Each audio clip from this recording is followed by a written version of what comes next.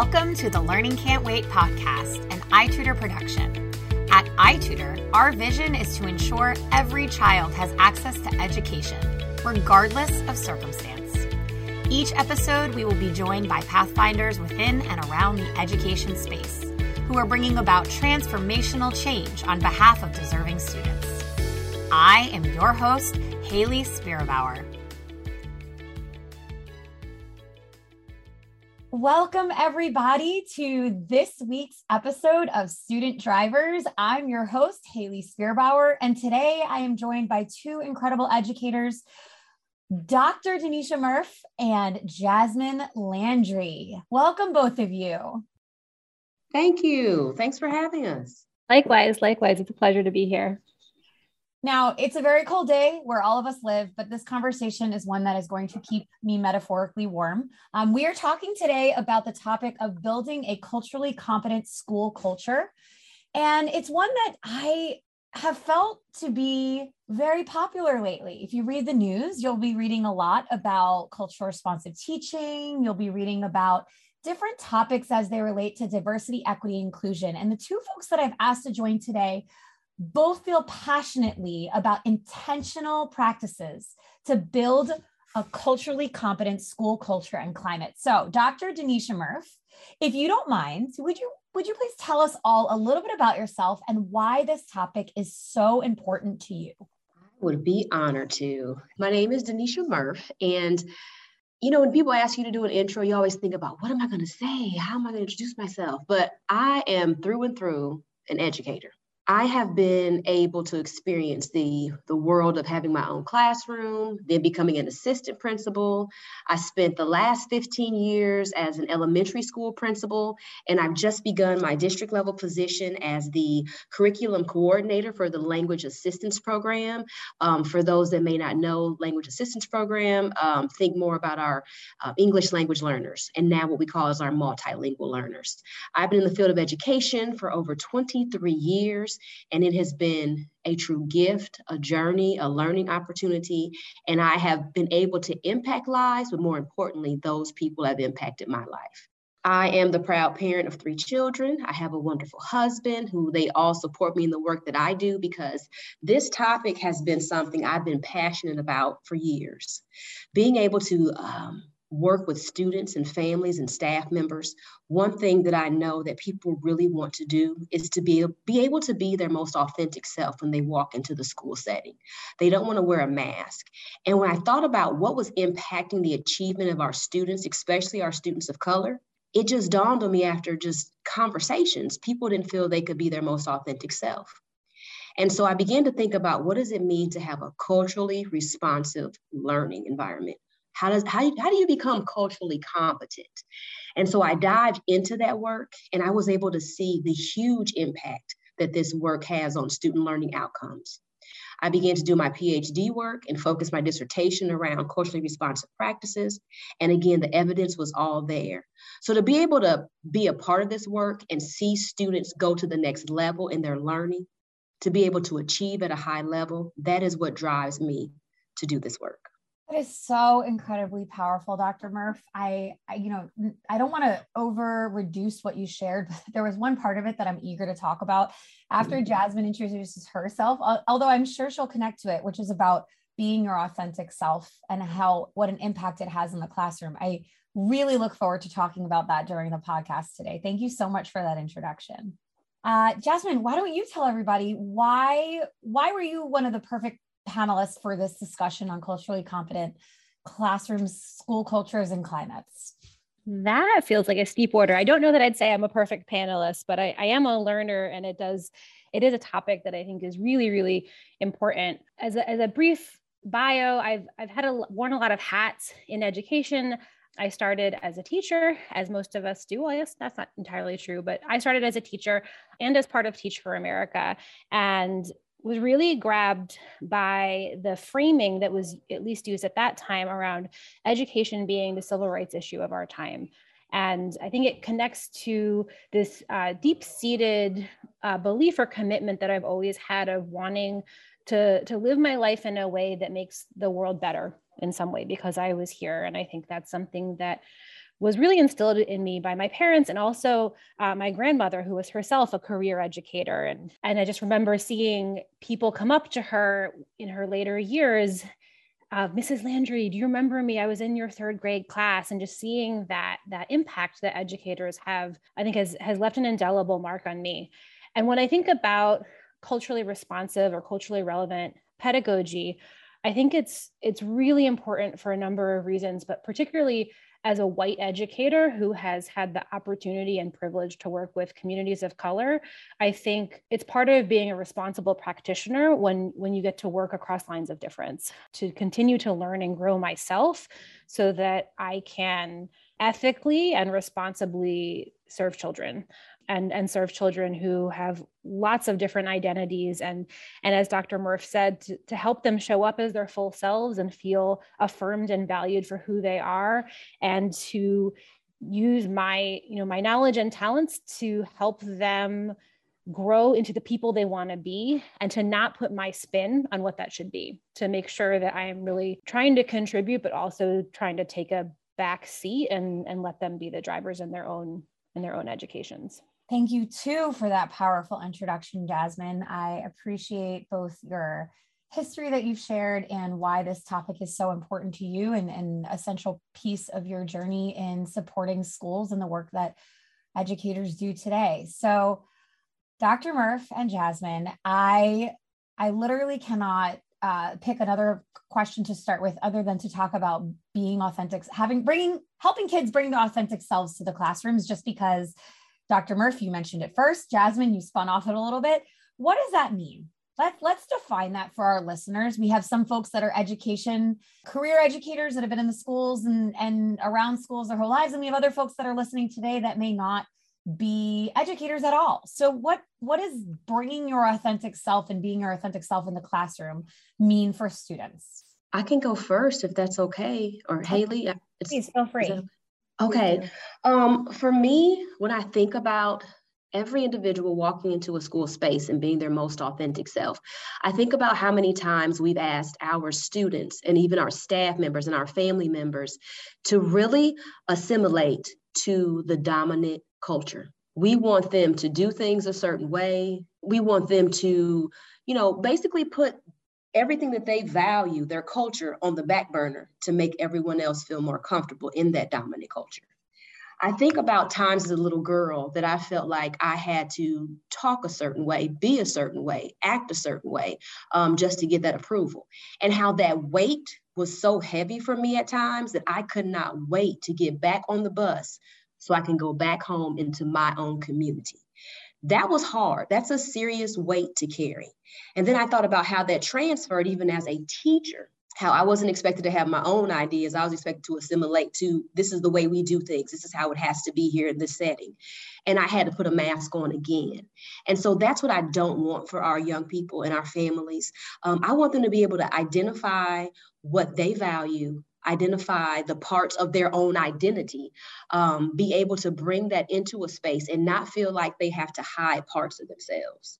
Because when they do, that's mental gymnastics. And if you're so focused on that, how can you really be free and safe to learn in this environment? How can you reach your own true potential if you're constantly worrying about, did I say this right? Did I behave this way? Did I do this? Am I being valued, if that makes sense? Oh, it absolutely does make sense. And I think to add to that, there's an element of the student experience that is about pleasing others. And if you feel like you have to change who you are to achieve your own greatest capacity or success, like how can you, as you said, Dr. Murph, focus on the other things that really help drive you forward, the academic pieces, the social emotional pieces, the kind of extracurricular parts of you that you find exciting? Yeah, I so appreciate you naming that, Dr. Murph, because when I look for points of connection, as I was listening to you, I connect in ways that my mother coached me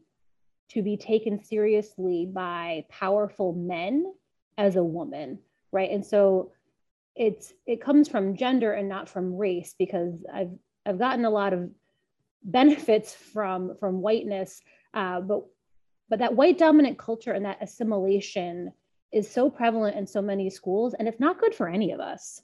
Like I learned to play the game and I was very successful at it. And I appreciate my mother coaching me in that way because she wanted me to be able to have options and opportunities and success.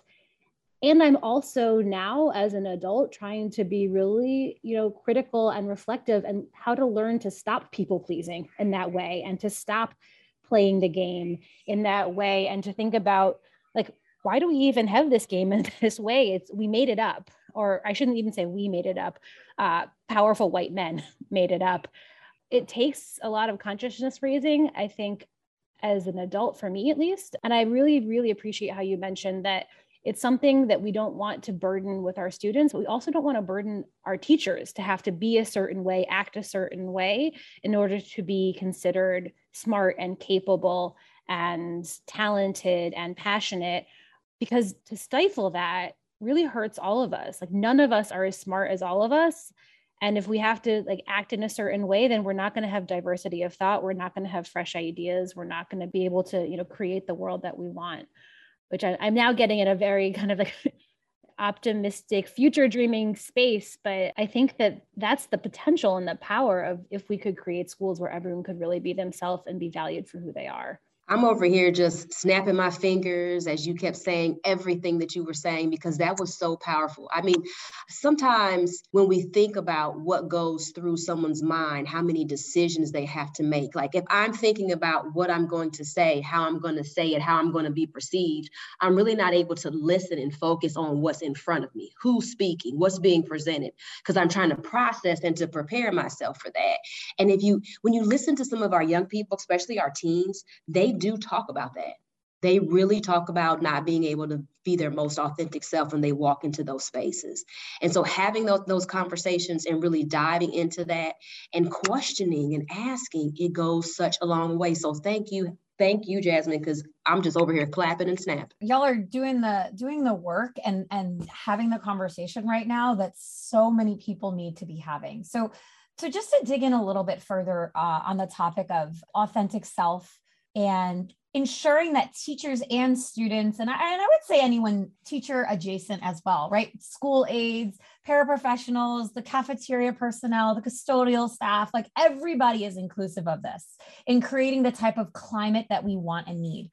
What are the pieces that we can intentionally focus on to allow for this showing up as us, right? Or for kids of color to show up as their authentic selves, for little girls to show up as their authentic selves, for students that are differently able to show up as their authentic selves? What do we need to be thinking about before we get into practice? What's like the philosophy that we should all be contemplating to help create the framework for a successful school climate and culture? Well, I think for me, if I think about, where we start, it has to be with the opportunities for people to feel like the type of culture and climate you've built in your building. Do people even feel they can have conversations about these things? When I thought about it, I really thought about, as the school leader in this building, am I participating in creating an environment where my own children could thrive? Despite the fact that they are, African-American students, are they seen as an individual? Are we looking at their hopes and their dreams and what they want to be when they get older? How do they learn best? So I think for me, it's really about having a staff that's open to conversation, a staff that's willing to go on this journey, having a school leader that makes it a priority, including all stakeholders, and making sure that student voice is a part of that. I feel sometimes that we do things to students and not alongside them. Their voice isn't always heard, and they will tell you if you ask. So I feel that's really important. Jasmine, I'm sorry, because I'll talk a lot. You have to forgive me. Oh, I could listen to you talk all day, Dr. Murph. Absolutely. Please don't cut yourself off here. One thing that you said that I could start riffing on and go in a different direction is the importance of student voice. So maybe we can put a pin in that, Haley, and make sure we come back to it. But your question, Haley, on like the mindsets and how we come in, as I was listening to Dr. Murph, I would co-sign everything that she said. And I was just thinking about some of like the turns of phrase in my own mind that I practiced when I was a classroom teacher and a school leader and a curriculum leader. And so the first one, when you said, like, what do we do? How do we have to think, is we have to think, like, everyone in this building, students, staff, teachers, parents, like, everyone has something meaningful to contribute. And I'm glad you're here. Those are things that I would practice and rehearse almost like mantras, because I know that they are true and I know that they matter. And if I'm fully honest, I don't feel them all the time, or I didn't feel them all the time. But that's part of being like the leader, to be the change you want to see, whether that's being a leader in the classroom and every kid as they come in, good morning, I'm so glad you're here. Good morning, it's great to see you. Whether or not, in my, if I reflect back on my early teaching days, my 23-year-old self was actually glad to see that student. It doesn't matter. It's my responsibility to project that I do and to work hard so that becomes true. Because I think it's not real to pretend that every person loves every other person every minute of the day. But if you want to create a school community that really embraces people for who they are as they are, you have to, like, walk that walk, even when you don't feel like it. And most of the time you will, like, because it's a habit. That's why it's a habit of mind, or a mantra. It's like, the more I did it, the more I did believe it, which is great, because then it was less work and it was more authentic. But I think making sure that people feel like you're glad they're there, and to really see that everyone has a contribution, and that the contributions will be different. Like, every kid and every person isn't going to show up in the same way, but that doesn't mean that we don't have something to learn from them or to achieve with them. It's interesting because you're talking about mindsets and mantras, but I wonder, one of the things that really strikes me, and I'm going to get vulnerable for a moment here, is as a white woman, right? I grew up in a community that was predominantly looked like me. And I went and worked in a community that predominantly did not look like me. And I wonder what we need to be doing. And this is like a much further down the road conversation, but is also particularly relevant. How this is like a very cyclical event, that we need to imbue our educators with the mantra that every child is an individual and every child matters, but they need to themselves learn that as well. This is a little bit the tail wagging the dog here, but I also am imagining this really important component of not only helping educators to have that mantra themselves, but then teach that mantra as well from the first moment that they meet a child, whether they be 2 or they be 15, helping them to live that mindset so they can embrace the differences of others in their own way and welcome these differences to help create a community that they're within in the classroom as well. It just really strikes me as we talk about this, because I think it is a full circle moment for how our educators, as we all know, impact children, and how the experience of our educators is so deeply ingrained in the success of our students. I definitely agree with that. That is huge, because for so many people, their first experience with people that don't look like them is either their first school experience or a professional work experience, depending on the community that you live in. And to be able to bring different groups of people together, that's why this topic is so important. And I know a lot of people are, there's a lot of controversy about it right now, but it's so important if we expect for our young people to be able to live and work in a global society, that we're able to have those conversations early, respecting differences, talking about the value that each individual brings to the plate, not lumping groups of people into one category, but really helping them to see what all groups of people have contributed to our country and to the world. Totally agree. And if I don't know that, Haley, if you want us to be spinning off into the current controversies, but bring it on. I think it's good for diversity. Sure. Like, diversity and inclusion is good for all of us.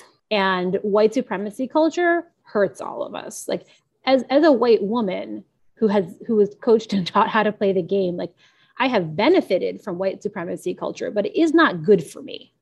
Like, it is not good for me, both in terms of like the ways in which it holds up like unrealistic standards of like perfection and gender and body and way of speaking or way of being. Like, that's hurtful, but it's also hurtful because it limits our perception of who has a good idea and what a good idea sounds like.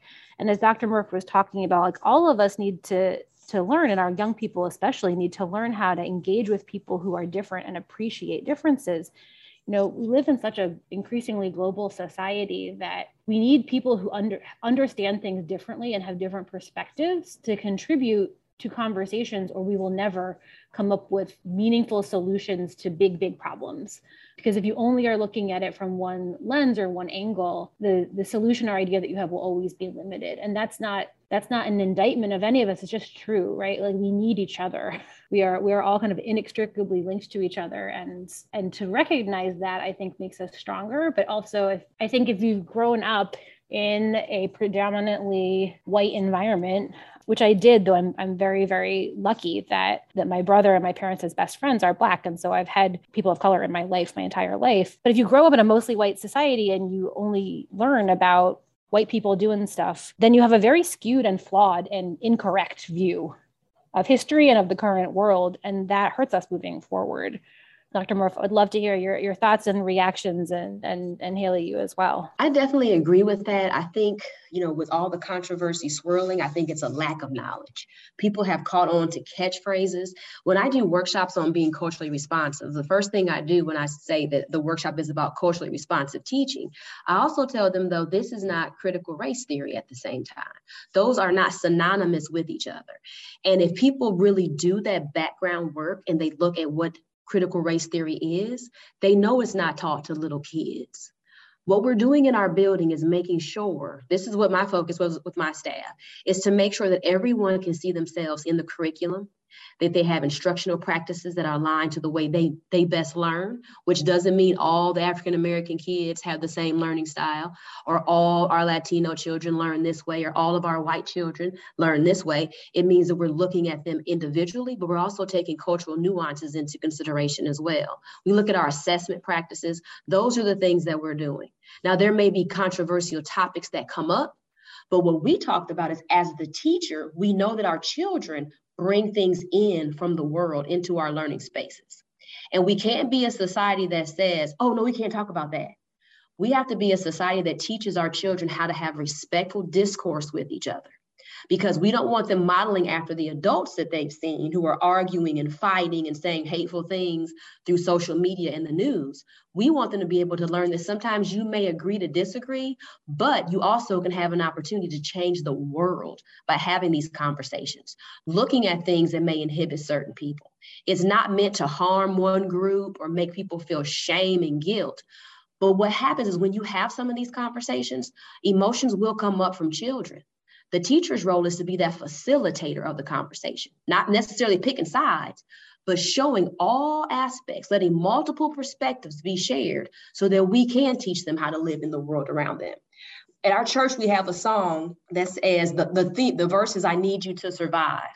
That is huge. We need each other, and we need to learn and grow together to make sure that our young people are able to grow and do better than what we've done, as our ancestors before us wanted us to do, to be better than the generation before us. This theme of how much, Amen. Yeah, absolutely. This theme of how much we need one another, it really resonates with me. I don't have much to add to it other than, like, I have chills just thinking about how dependent as a society we must be on the collective interactions of one another.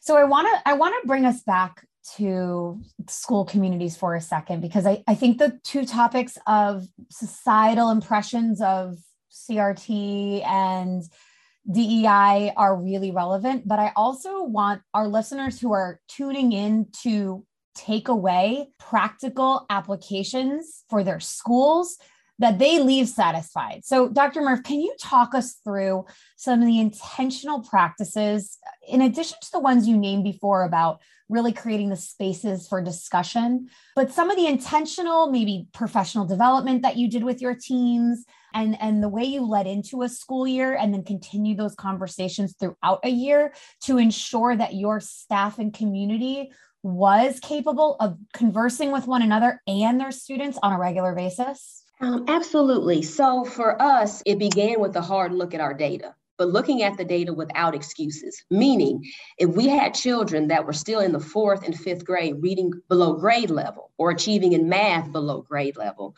we had to ask ourselves, how do we remove all the excuses? Because we might say, oh, well, this group, they haven't done this or they haven't done that. We looked at our subgroup data and said, these are kids who have been with us since kindergarten, and they still are below grade level. We can't blame that on the fact they did not have preschool because they've been with us since kindergarten. If we want to say that we're a quality school, we need to look at what is the disconnect? What's not going right? What are we not doing? And that's when the culturally responsive practices came into play. So we began by really investigating our implicit bias. We really talked about what are some views I might have where I'm not setting the highest expectation for this child compared to this child. Why is this group outperforming this group? So we talked about, let's do that foundational work, beginning with our implicit bias training. We looked at articles. Of course, we did book studies, but then we said, okay, we've done that for a minute. We need to put these practices, take this theory and put it into practice. What are our action steps? So what we were able to do is develop a core team of leaders. We called them our champions. We had our equity team within our building, and then we branched and made that even smaller with the core group of people who were trained in culturally responsive pedagogy. We decided the best way for us to go to the next step is to create laboratory classrooms where these trained individuals would teach a lesson for the rest of our staff in small groups. We found a culturally responsive instructional observation protocol tool, and we adapted it to meet the needs of our building. And we went in as a staff. We went in as those small groups. Everyone went through it. We observed that teacher in action. We scored them on a rubric, and then we came back to debrief. And that debrief session was so powerful because, say it was for indicator 1, I gave somebody a 4 and the person next to me gave them a 2. Well, why are we not saying the same thing? It opened up a dialogue, a conversation.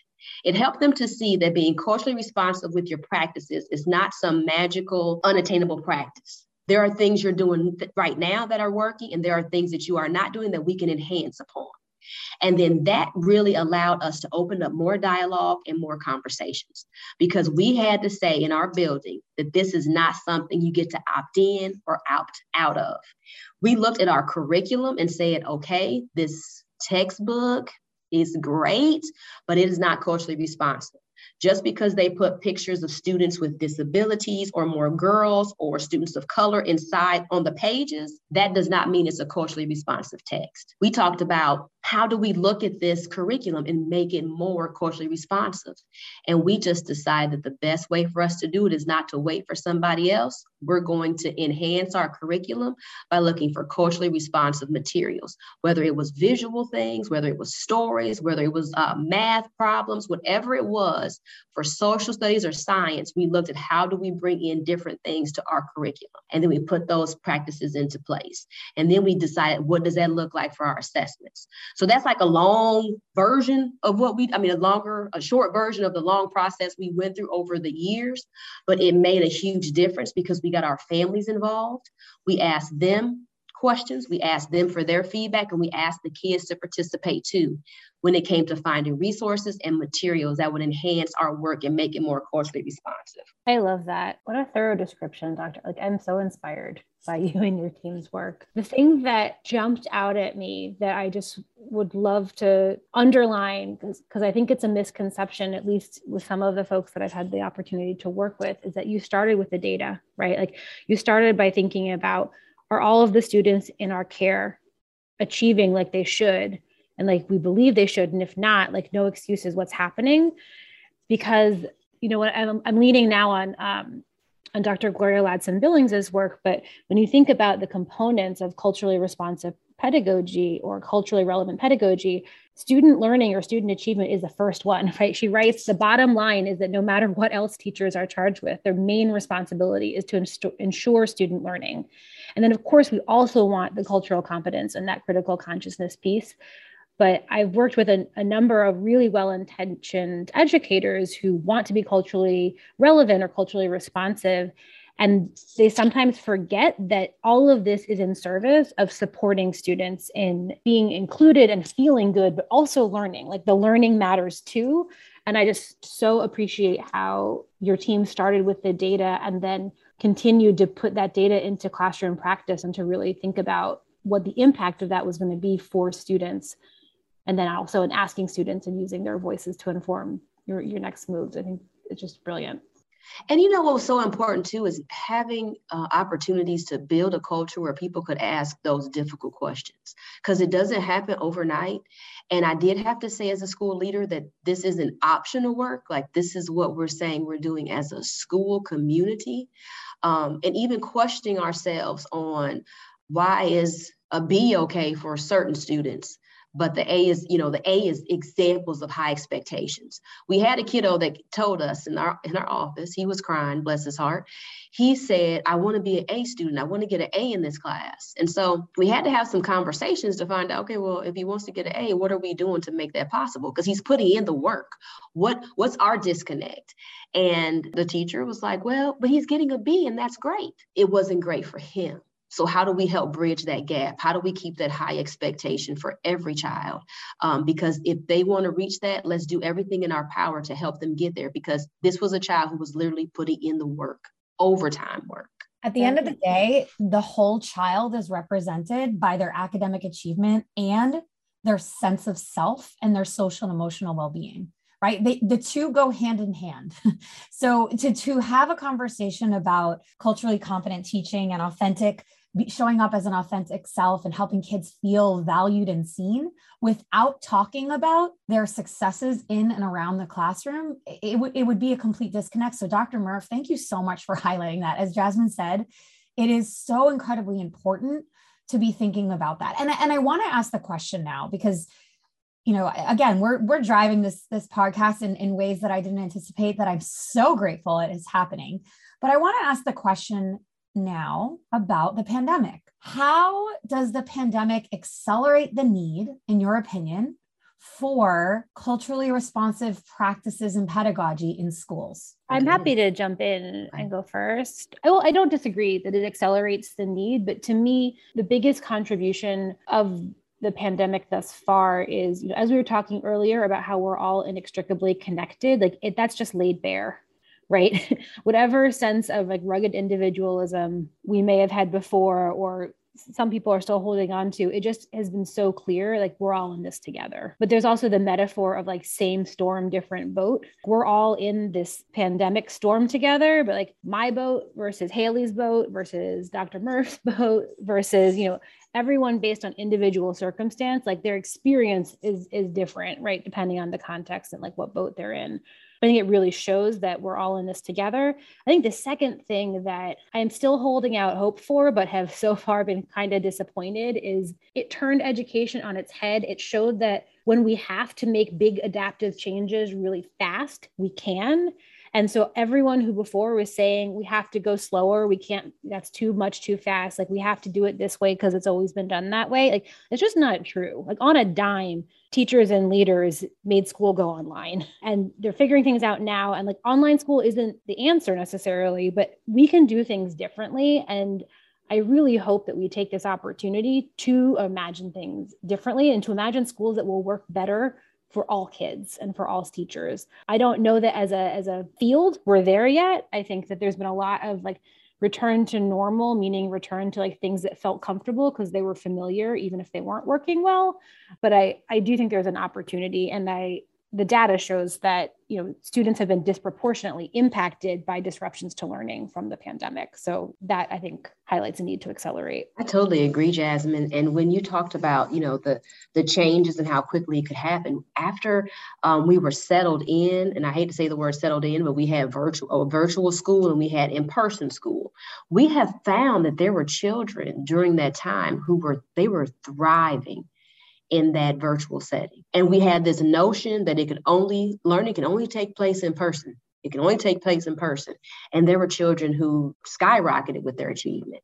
And so our district made sure that we continue to have both options. You can either attend in person or you can attend virtually.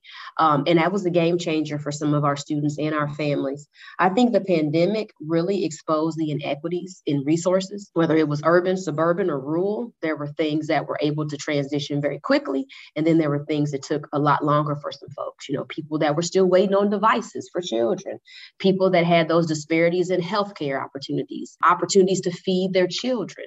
I agree wholeheartedly, Jasmine. School districts were figuring it out. We were standing outside handing out food. We were handing out bags of food to families.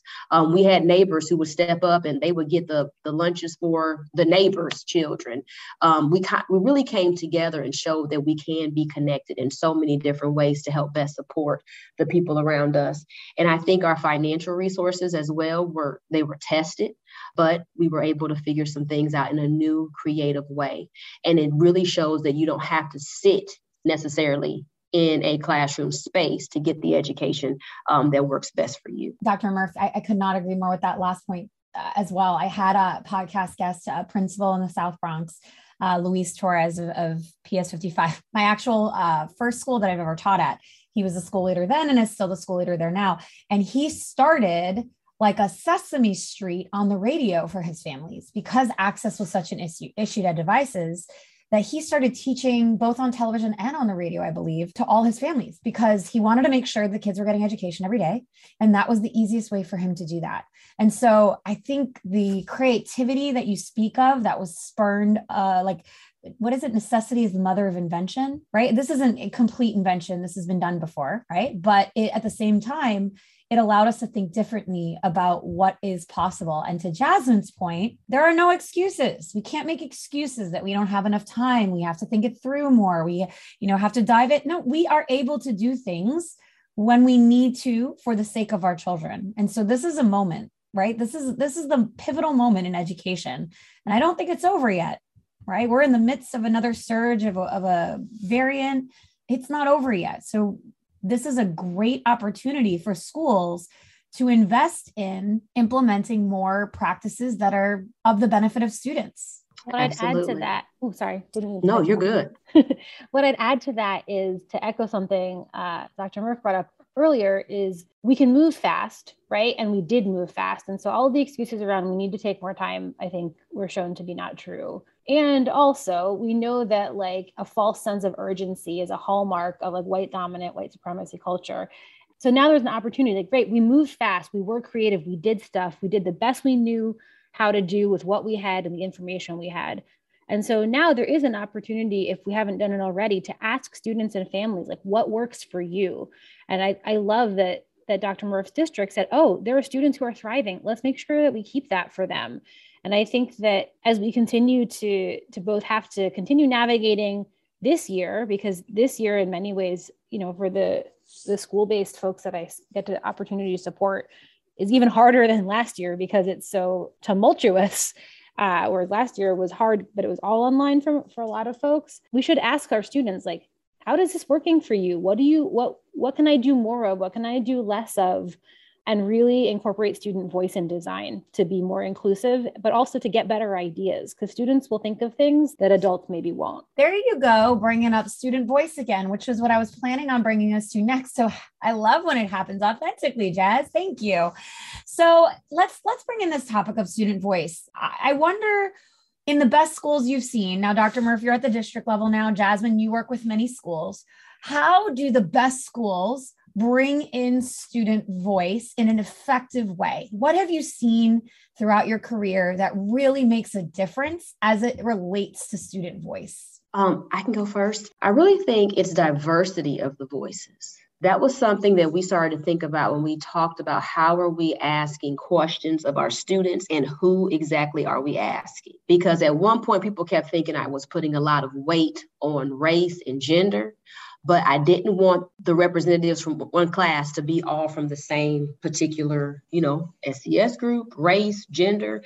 Like if I said, please select 5 students from your classroom, I needed there to be some diversity of thought. Students that are English language learners, students that have an IEP, students of color, making sure there are girls on that particular committee. If you know a student who has who belong in the LGBTQ group, make sure you do that as well. Like we need to hear from different groups of students.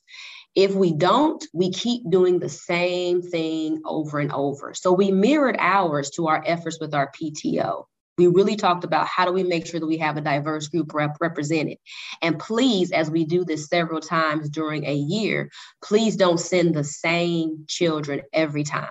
Because people have a tendency to pick I was a teacher pleaser, I will admit, but we We pick those kiddos because we're pretty sure we think we know what they're going to say, and they're not going to say anything that might put me as a teacher out there. But we had to really challenge ourselves to be open to what they were going to bring. So if we looked at it from that perspective, it really made a huge difference in the responses we received from our students. And then making sure that if you're looking at asking little people, I call them my K-towners, my littles, be very strategic in those questions, because you have to guide them as far as the question you're going to ask to help support them, but differentiate those questions from the kindergartner to the sixth grader. And I said that because I'm elementary. I was an elementary person. No, but it's spot on. I have a kindergartner. You really got to scaffold things for them. That's a true thing. That's a true statement. Jasmine, what do you think about student voice? I think the point about diverse populations, frequently rotated, so you're getting unique perspectives each time, is huge. What else would you add to that? I think one concrete tool that can be implemented at the teacher level or at the school or district level is student surveys. And so I think you can do, it sounds like Dr. Murph was talking about some pretty in-depth, like qualitative interviews or like student group, like working group type things. I've also seen like Google Forms, or, you know, which again, like if you got kindergartners, you got to figure out how you're going to do that, and probably not a Google form for a kindergartner, but ways to try and hear from everybody about what's working and what could be better. And certainly we'll co-sign everything around like crafting the questions in the way that you're going to get the information that will be most helpful to you, which may or may not be the information you want to hear. And then once you do something like that, I think it's really important to reflect it back to the students and to say, like, we heard from you and here are the trends in what you said, or, you know, we asked you on a scale of 1 to 5, how welcome you feel at school every day. And the average was a 3. And as you know, as your teacher, I want to make that better. And so like, what ideas do you have? So I think getting information from students and then actually using it and showing students how you use it is really important, and will make them want to contribute again, because then you're showing that you really care about what they have to say. Oh, Jasmine, that was awesome. Thank you for saying that too. That is so huge, because kids hate when you ask them things and then you don't do anything with the information. They're like, why'd you ask me anyway? Is it only kids? Because I think adults hate that too. Yeah, that's true. That's true. People hate that. I think it's everybody. Yeah. Everybody. Well, yeah, I agree. Can I add one more to that? So we spoke about diversity of the voice and making sure it's continuously diverse. We talked about sharing the data and the kind of summaries from the data and what changes will be implemented as a result of that. I would add that it also needs to be frequent. You know, taking a pulse check on kids at the same time every year, once a year, is probably not going to capture the dips and the climbs in student comfort, satisfaction, emotional well-being, inclusion that happen, and also won't allow for the proper interventions to be put in place when particularly the dips happen, right? So absolutely, yes. Frequent assessment, whether they be formal or informal, is hugely important as well. I think that's a great point, Haley. And I think really concrete things teachers can do would be, I've seen teachers who will add a single question to exit tickets, right? So they have an exit ticket about the lesson objective or about the content, but then we'll also have a question around like, what worked for you today and like what would have been better, just as like a very quick check on feedback on that lesson. I've also seen teachers have students have either like Post-it notes or magnets with, you know, their initials on them, and there's some kind of like scale or quadrant or pictures, depending on like your grade and what makes sense for them to, as they're coming into the classroom, if you're trying to, you know, check in on how students are feeling about something, or even what prior knowledge they bring, where students can, you know, very quickly kind of plot themselves somewhere. And there's of course ways to do that with technology as well that can be really informal, but help students feel like they're informing what you're doing and give you the information that you need to be more responsive. I love that you're bringing it to the discrete actions teachers can take today to ensure that they're capturing student voice regularly. Thanks, Jasmine and Dr. Murph. So we, unfortunately, are nearing the end of our time together. And as a closing thought, I would love if each of you could share, please, an answer to the following question. If you had the ability to transform one thing about education today to drive student outcomes, what would it be and why? Jasmine, I'm going to start with you first. Can I have a 2-part answer? Of course. That I would say 1A put everything on the table for being like reimagined, restructured in service of making things work better for students in the communities that we serve, and to kind of get rid of the constraints that are either imagined or real. But even if they're real, they were designed by people, so we could undesign them.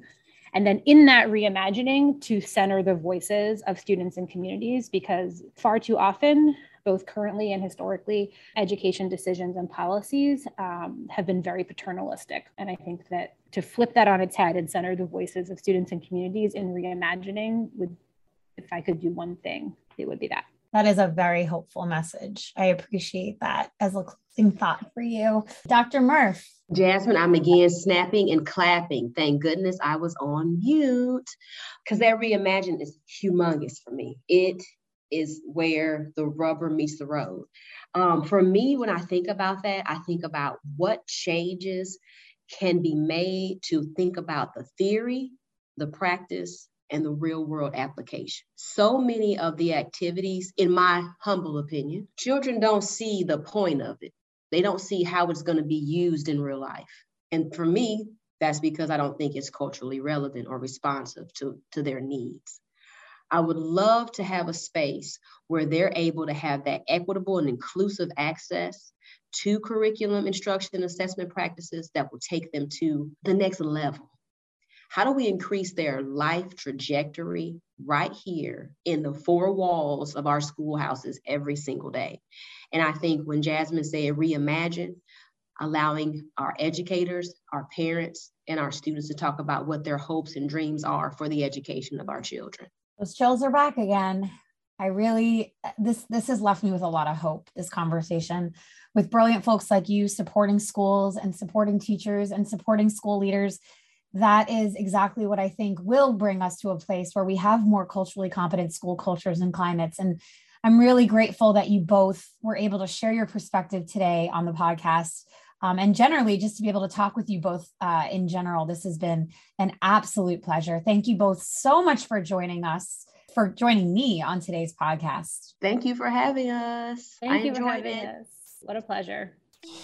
Thank you to everybody who tuned in to hear Dr. Murph and Jasmine Landry share their perspectives on how we can build a more culturally competent school culture and climate. Thanks for listening to the Learning Can't Wait podcast. If you liked what you heard, please rate, review, and share this episode. Be the first to know when we have a new episode by subscribing wherever you listen to podcasts. If you'd like to be a guest on the show or have a suggestion for an episode, email us at podcast@itutor.com.